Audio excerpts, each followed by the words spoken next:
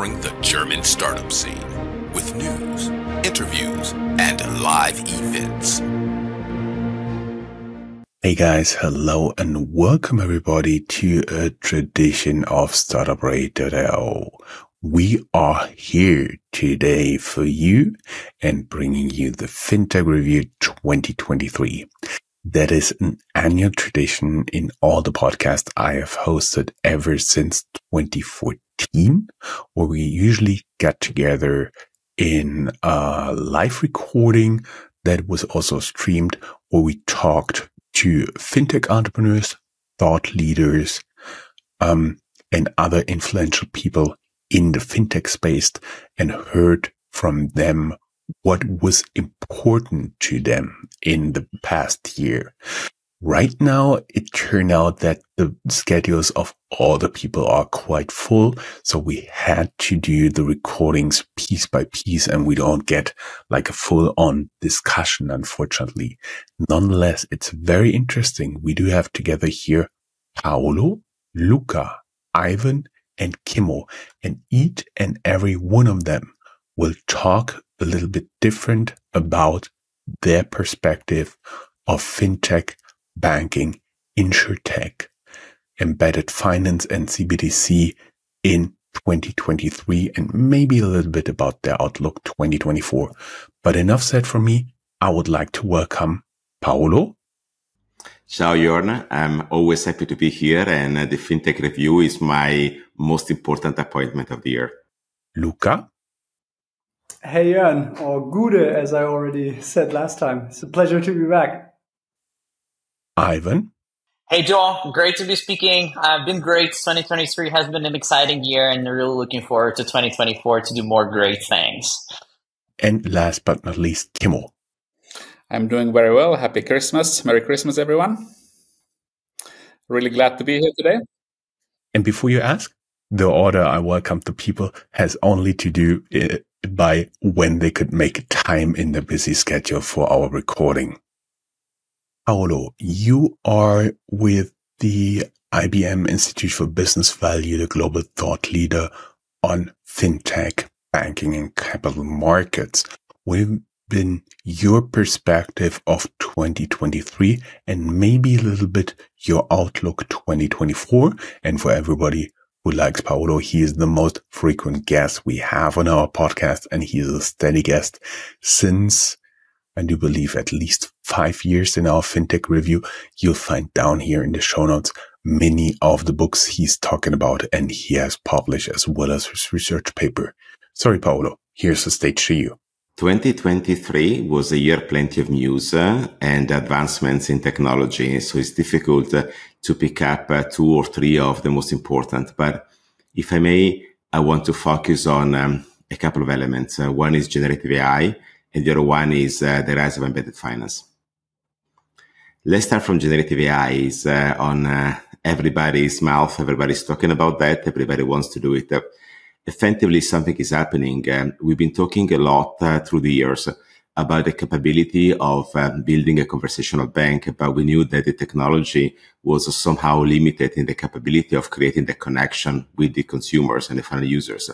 Now this is changing. It doesn't mean that we are there yet fully, but effectively we made a huge quantum leap in that direction. I think that we can all see the history of banking investments in technology, which means opportunities for the startup.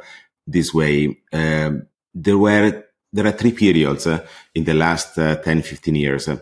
And I would call them a period of digitalization outright, a period of personalization with data, and a period of communication with AI. So the first period is everyone's interest and necessity to digitalize banking by launching a digital app or a digital access. So typically that means taking what existed at the time, lift and shift in a sense. That's what many banks did on cloud technology, and basically power with more capability, digital connectivity with a world of consumers that could be potentially growing on the digital app compared to what has been happening in the past with the website. So that is when we saw effectively a lot of investments into architectures that can operate on cloud, so cloud technology, the hybrid cloud concept, because a lot of information is basically hosted on-prem anyway, like transactions through core banking. And the cloud becomes more and more relevant at the point of contact with the client, so powering up the mobile app. So that's the first period. We call it the digitalization outright. But then banks realized that just being on cloud and having a digital app was not enough. If we look at the net promoter scores of many banks, they fare very poorly compared to other industries. That means it is not enough to be on digital to create an entertaining and engaging enough experience that pleases the consumers, and pleases the consumers means invites consumers to effectively interact and consume on digital. And that's when banks understood that they had to personalize the digital experience. So that's when the artificial intelligence in terms of machine learning and deep learning started becoming relevant in banking investments, because all banks, the same with the startups that started operating on mobile, needed to consume existing data that are part of core banking systems and new data, which are typically outside core banking systems, in order to make that digital proposition more relevant in front of the consumer. So that is basically the last, let's say, 7 years of personalization as a mantra, leveraging data, leveraging traditional artificial intelligence techniques in order to personalize what has been put on digital for the client's consumption. But here and again, and as I have, well explained in all my literature, especially the last one, Banks and Fintech on Platform Economies, that might not be enough, because mobile technology, which is this one, is a technology of the demand. That means that the people might go on Amazon because they want to buy one of my books, and they might Amazon might offer something else, but people typically don't go on Google to look for the next investment opportunity. It's more complex for the majority of people. They need to get into a conversation, which makes a lot of important revenues of banking an offer-driven marketplace. Basically, products are pushed to clients. So the question is, when you move on cloud, when you move on digital and you don't have an intermediary like a human being, things happen and there are problems. So how do you put a push-oriented marketplace onto a demand-oriented technology? That's the question. That's how you crack the code. And this is where basically we saw advances starting at the beginning of this year with generative AI, because now we know that communication is the dominant element to shape the banking relationship. Communication typically is human. Now technology is getting more and more human-like, if I can say that, which sort of elevates the previous investments of banks and startups from the digitalization outright through the personalization with machine learning and deep learning into the generative AI era. Of course, this is not free of concerns. Generative AI is not a deterministic framework. An algorithm is a probabilistic one, so it's important to find ways to control it. It's important to eliminate bias and hallucination. That's not easy, though it is feasible. We need to be humble in the way we want to use this technology. At the end, those companies that will be able to apply radical transparency and good risk management will be able to use this new advancement in AI in order to, as I said, elevate their investments and power up their digital connectivity with clients a bit more. And if I can then add, why does this matter? It matters because something is also rising, that is embedded finance. I launched a paper this year, a research that is based on 12,000 consumer survey worldwide and 1,000 banking executives survey, head of open banking, embedded finance, relationship banking, transactional banking, and strategy, to understand where banks are in terms of opening up their architecture, so to allow their products and solutions to be consumed by the final clients, not only on the digital apps they power, but also in the apps and super apps of third parties that operate beyond their borders. And of course, the further away you are, the more important it is, the simplification, the communication element for people to understand the value proposition. not only, I also had the chance of talking with 22 executives of banking and non-banking institutions. They made up of what I call the voice of the maker. So try to really understand massively and also in depth what is happening in terms of embedding financial services somewhere else. You can think about buy now, pay later as an opportunity, but there's more than that in the bank insurance world, as well as the investment management perspective. Now, what I discovered is that effectively financial services shifted. I remember asking at Fintech conferences before the pandemic if people had a bank account with a neobank. And I typically saw something like 60% of people raising the hand. I think in Fintech, at least, there's a lot of interest and comfort in doing that. But then I asked a second question that was, how many of you consider that to be the primary relationship? So the account where you put your salary or basically you have your main savings. And usually everybody used to lower the hand. It only happened once that a guy kept the hand up, and he was the founder of a neobank. So that was promotional as well. But now you see that changed. When we asked the 12,000 consumers worldwide if they consider their neobank account, like the primary account, 16% of consumers worldwide said that they do so. And in Brazil, the number is 29%. You saw the extraordinary rise of new bank in Brazil that is basically, fast jump-starting even the growth of the new banks and the digital proposition in some of the Asian countries. And this is also happening here in Germany. We reviewed how Germans want to consume, like pay for their consumption, looking at dining out or doing the grocery or go shopping online. Yes, Germany still is a cash country, but we saw the rise of the digital wallets less than in the rest of the world, but it's rising here as well.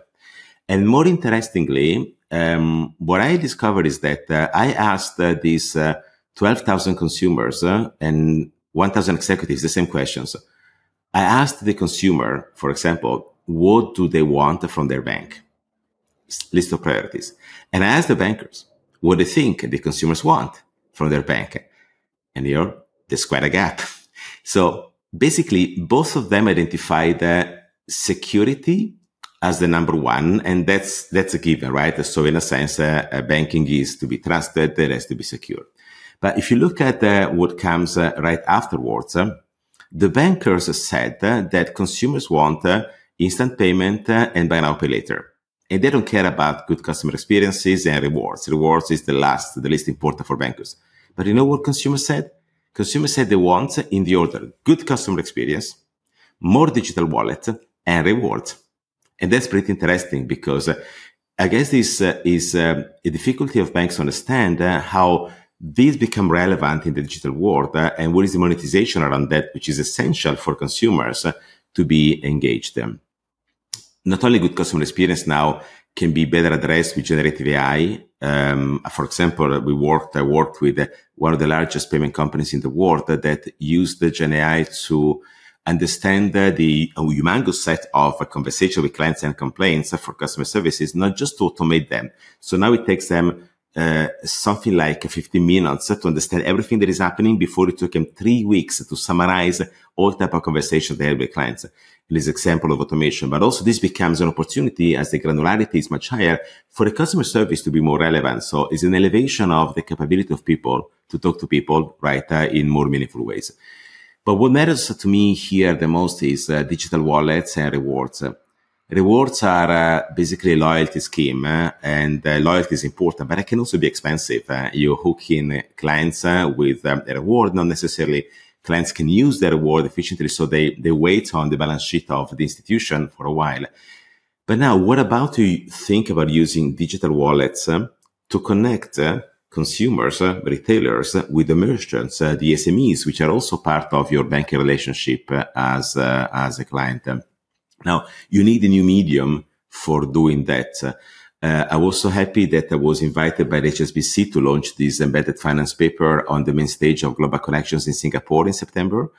Because what HSBC did, they invited 100 of their top corporate clients to talk with the bank. And one of the core elements was how can a bank see the clients not anymore like clients, but partners in the embedded finance space. Now, what we're also learning is that one of the difficulties of banks is that they typically are buyers of technology. They have a hard time of selling technology. Now, the fintech are sellers of technology, not necessarily buyers of technology. And that is where I guess the problem is, but also the opportunity to connect the dots to facilitate through fintech innovation, the embeddedness of financial services in seamless ways for that to be consumed by other industries. And I do believe that 2023 was the year when that was realized. That 24% of the banks we surveyed said that embedded finance is core to their business strategy. It was not like that before the pandemic, and it can only be growing.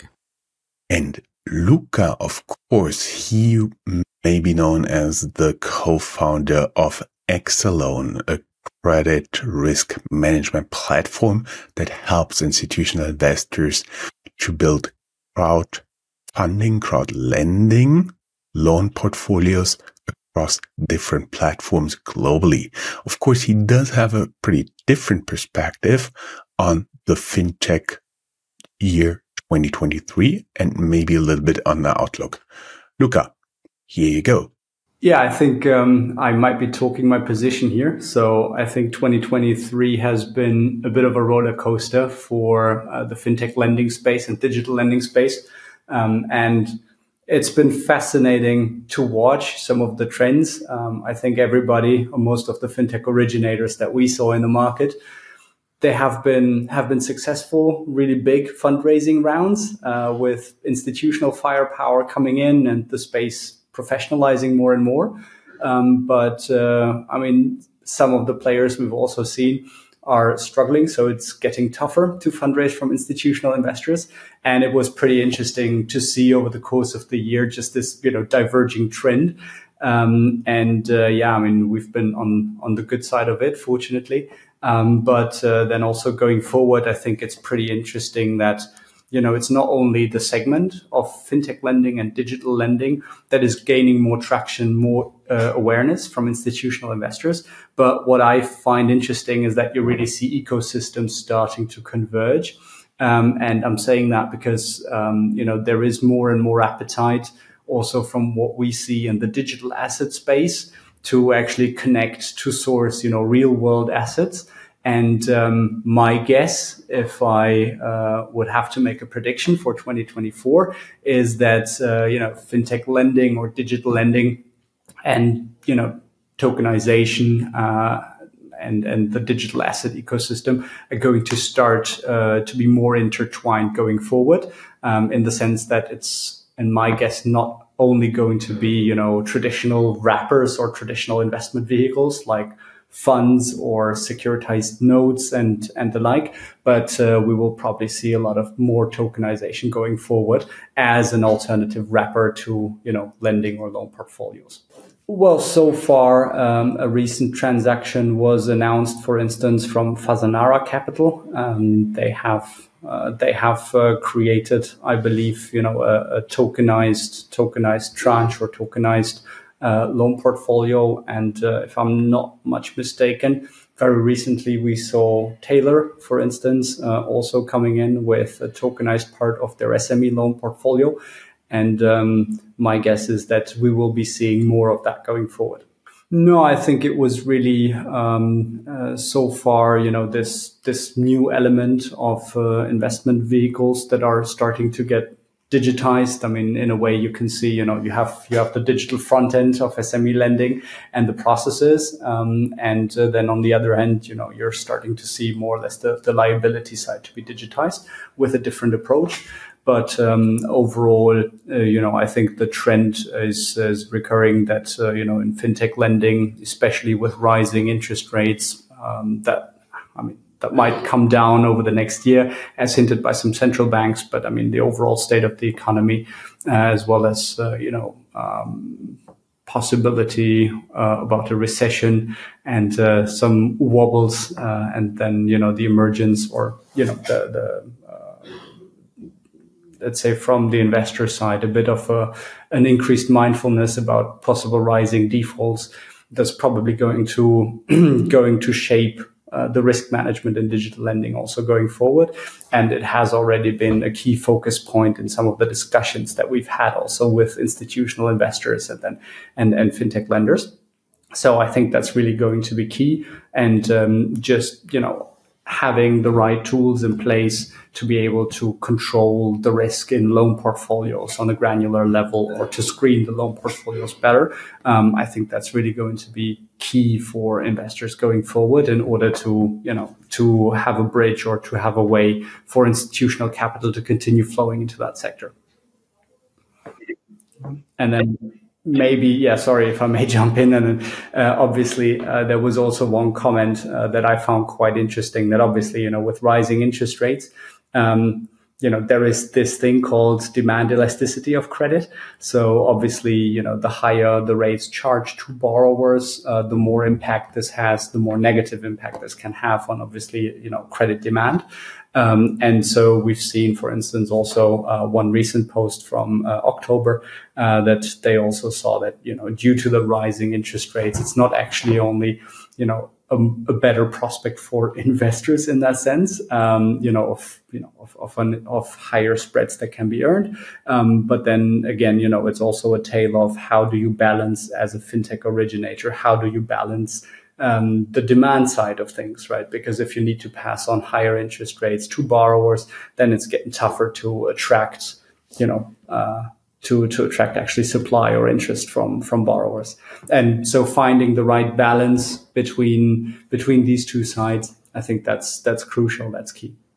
And of course, there is Ivan. Ivan is the co-founder of an embedded finance startup called Monite. And we also had in our interview based in Berlin. Of course, he also does have a quite different perspective on what was this year all about. So I give the stage to Ivan.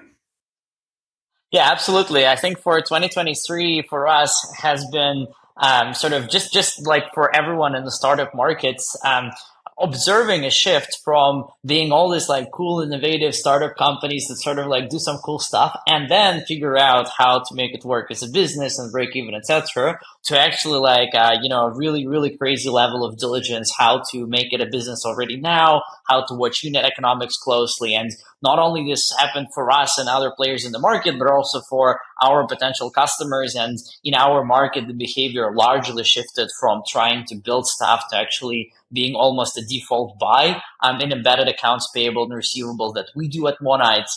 So that's been a big one. And then another big trend we observed is that actually, the journey of startups seems to be very, very affected by public markets and by what's happening with capital availability to a shocking extent, right? So it's been also a shaky year for many companies. A lot of companies didn't survive the year. A lot of companies struggled. And so I think it's been a tough year. And so for all of those who are still in the game, I think that's an achievement by itself. Raising any money this year was an achievement. Keeping good people around was an achievement. So it's been a tough year that also brought a lot of great opportunities around. And I think, at least to me, being in the startup industry for, over 10 years, this is the first year where I can say that startups are really shifting to become closer to real businesses. So that's my short recap of 23, but overall positive and really looking forward into 2024. Yeah, for 2024, look, my outlook is actually positive. I think we'll continue seeing, hard conditions to raise capital. We'll continue seeing that that startups need to become businesses in many ways, right? Show good unit economics, that multiples will be lower than in 2021, right? And all this stuff. So this shift that I talked about in 23 will continue. And then I have a couple of interesting predictions when it comes to what I expect to happen in 2024. One of them is a large talent migration. I think at least I would predict that there will be a wave of people migrating. Some of that will be from late stage companies that are now a little bit stuck. It's hard to raise money post Series B or even for Series B. So a lot of people who were in an exciting growth trajectory will find themselves in stagnation, will look for more opportunities. And this wave will split into two main buckets. In my view, right? So the first bucket will become founders. And that's where we see a lot of pre-seed activity happening already now, with like XWise, XRevolut, X this and that type of people going to market, investors willing to fund it, investors willing to take risks, but also different conditions apply in terms of business model and economics.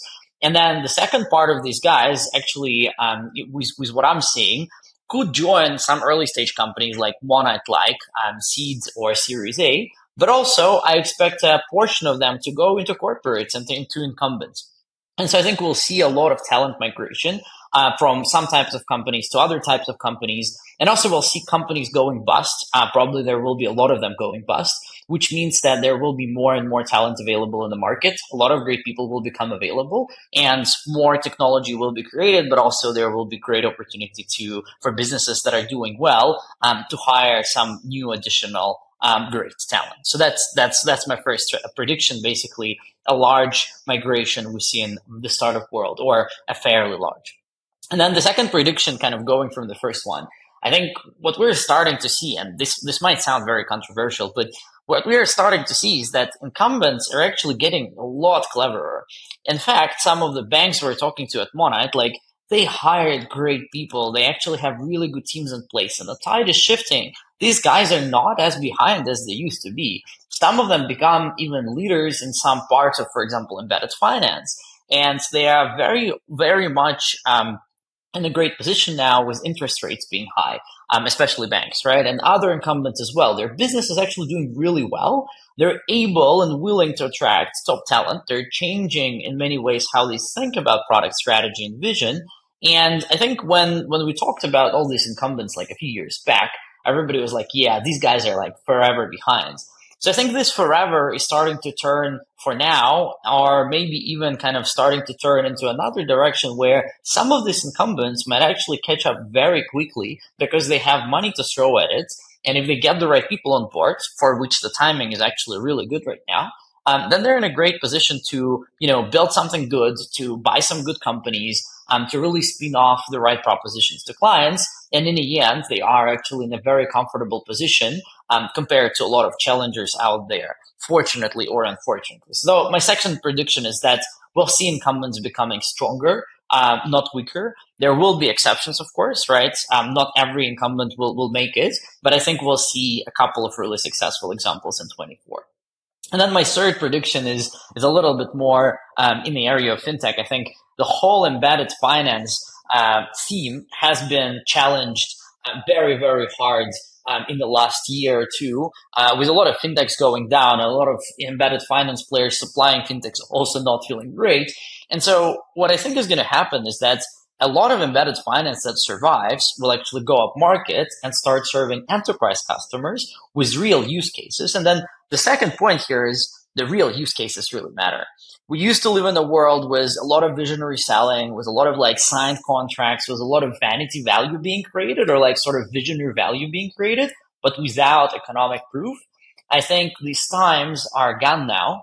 And in 24, I expect to see even stricter diligence on why embedded something makes sense specifically in this place. So that's my outlook for fintech. And while it sounds banal, I think we have never seen such a level of like diligence and deep dive by investors, by experts, by customers as we see now. And signed revenue or signed contracts, or people like regularly not going live, which used to be the norm in embedded finance for a few years, I think will stop being the norm, and we'll see the evolution of proper business cases. And we'll also see, again, some players probably either needing to shift the model or feeling really bad, just because the market will be very tough in terms of raising financing when the revenue doesn't get real fast enough. And this is, of course, one of the challenges for Monite as well, that we look forward to solving in 2024. Last but not least, Kimmo, our specialist for central bank digital currency and advisor to central banks, is here with us from London. He, of course, has also quite different perspective on what was going on in the fintech and finance world in 2023. Kimmo, please go ahead. I think the clear two main topics this year have been liquidity and fraud. And there are sort of specific reasons, I think, for both. So if I start maybe with liquidity, of course, the interest rates going up. So that makes money more expensive, and that makes liquidity more expensive, and that makes optimizing liquidity more important for pretty much everyone, like from large banks, global banks, to smaller banks, to corporates, to small fintech enterprises like ourselves.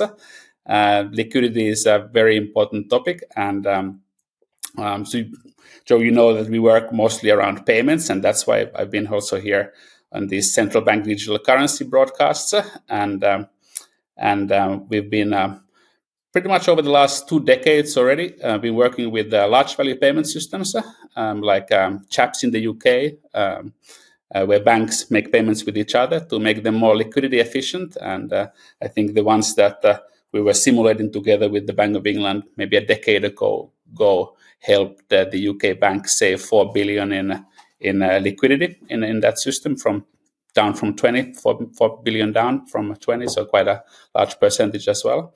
And so what we've been doing in the last couple of years is bring that type of technology for the banks as well, so that the banks can compress their liquidity holdings, so how much money they're holding or buffers they're holding for being able to make all the payments that their customers ask them to do, or that they want to make by themselves for the proprietary activities that they're doing.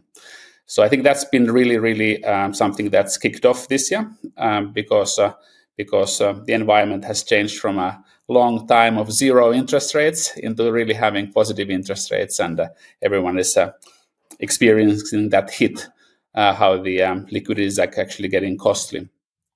In some other countries, we're also thinking about mechanisms for corporates to optimize their liquidity. This is not maybe on an intraday basis, but on a longer term basis, sort of looking at mechanisms how we could, when there is information about all the invoices that companies have sent each other, to say that, hey, what if this company would pay earlier to that company, so that that company could pay earlier to that company, so that that company could pay earlier to the next company.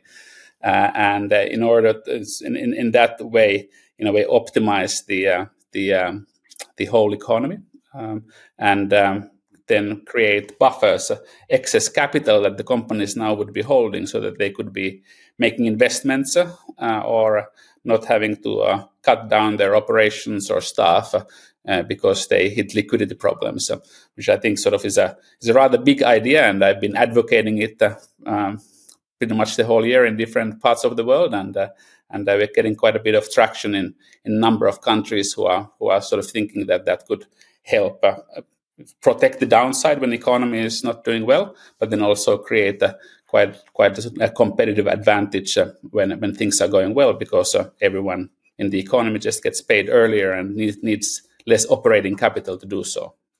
And the second piece around fraud, I think that's.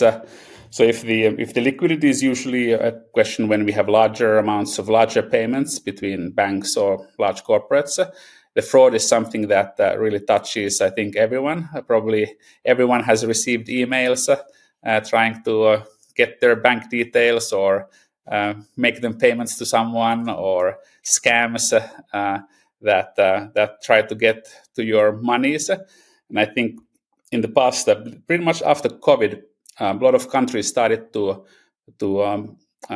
bring a lot of new consumers into the realm of digital payments. This sort of a financial inclusion and digitization of the economies has meant that we have now in large parts of the world faster payment systems. So it's very easy to move money from one person to another. It's instantaneous.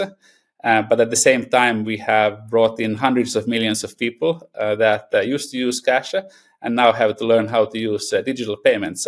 So they're very sort of like profitable targets for international gangs to target and try to scam them out of their money. So I think this is happening a lot in Southeast Asia, in the Middle East, but also I think in Europe. But I think it comes just in very many forms. So what we are sort of working mostly is around what we call consumer fraud. So consumers getting scammed, they're making payments to fraudsters they don't want to make payments to. And then these fraudsters are onward muling the monies very quickly in the instant payment system, trying to conceal the source of the money and then take it out in cash or crypto or move it somewhere out from the system. So there's a sort of window of opportunity to help them actually stop those payments and then return the monies to the victim. Yeah. So what happens is that the fraudsters, when they get their money quickly through the faster payment systems or instant payment systems from the victims, they start to move it around through mule accounts within the system many times. So in 20 minutes, it can already have moved several accounts forward, and of course that creates very difficult for the to recover that money to the victim, and as a consequence, I think a lot of people are losing trust into digital payments. The same way that I don't answer phone calls anymore because most of them are scam or spam, or I'm very distrustful on any SMSs that I receive because they probably lead to links that I should not be clicking. And we don't want that same thing happen to payment systems because they're too critical for the functioning of the economy.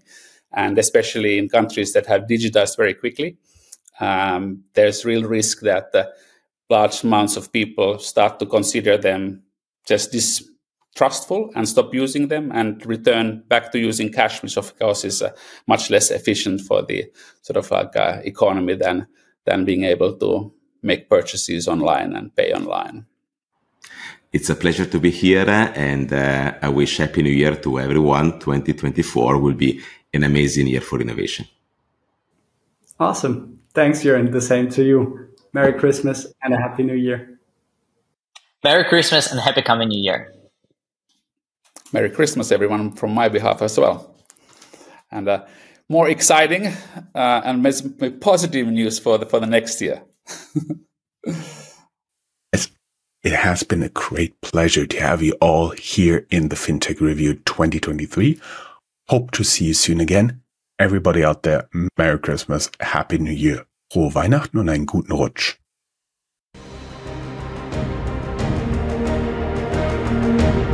That's all, folks. Find more news, streams, events, and interviews at www.startuprad.io. Remember, sharing is caring.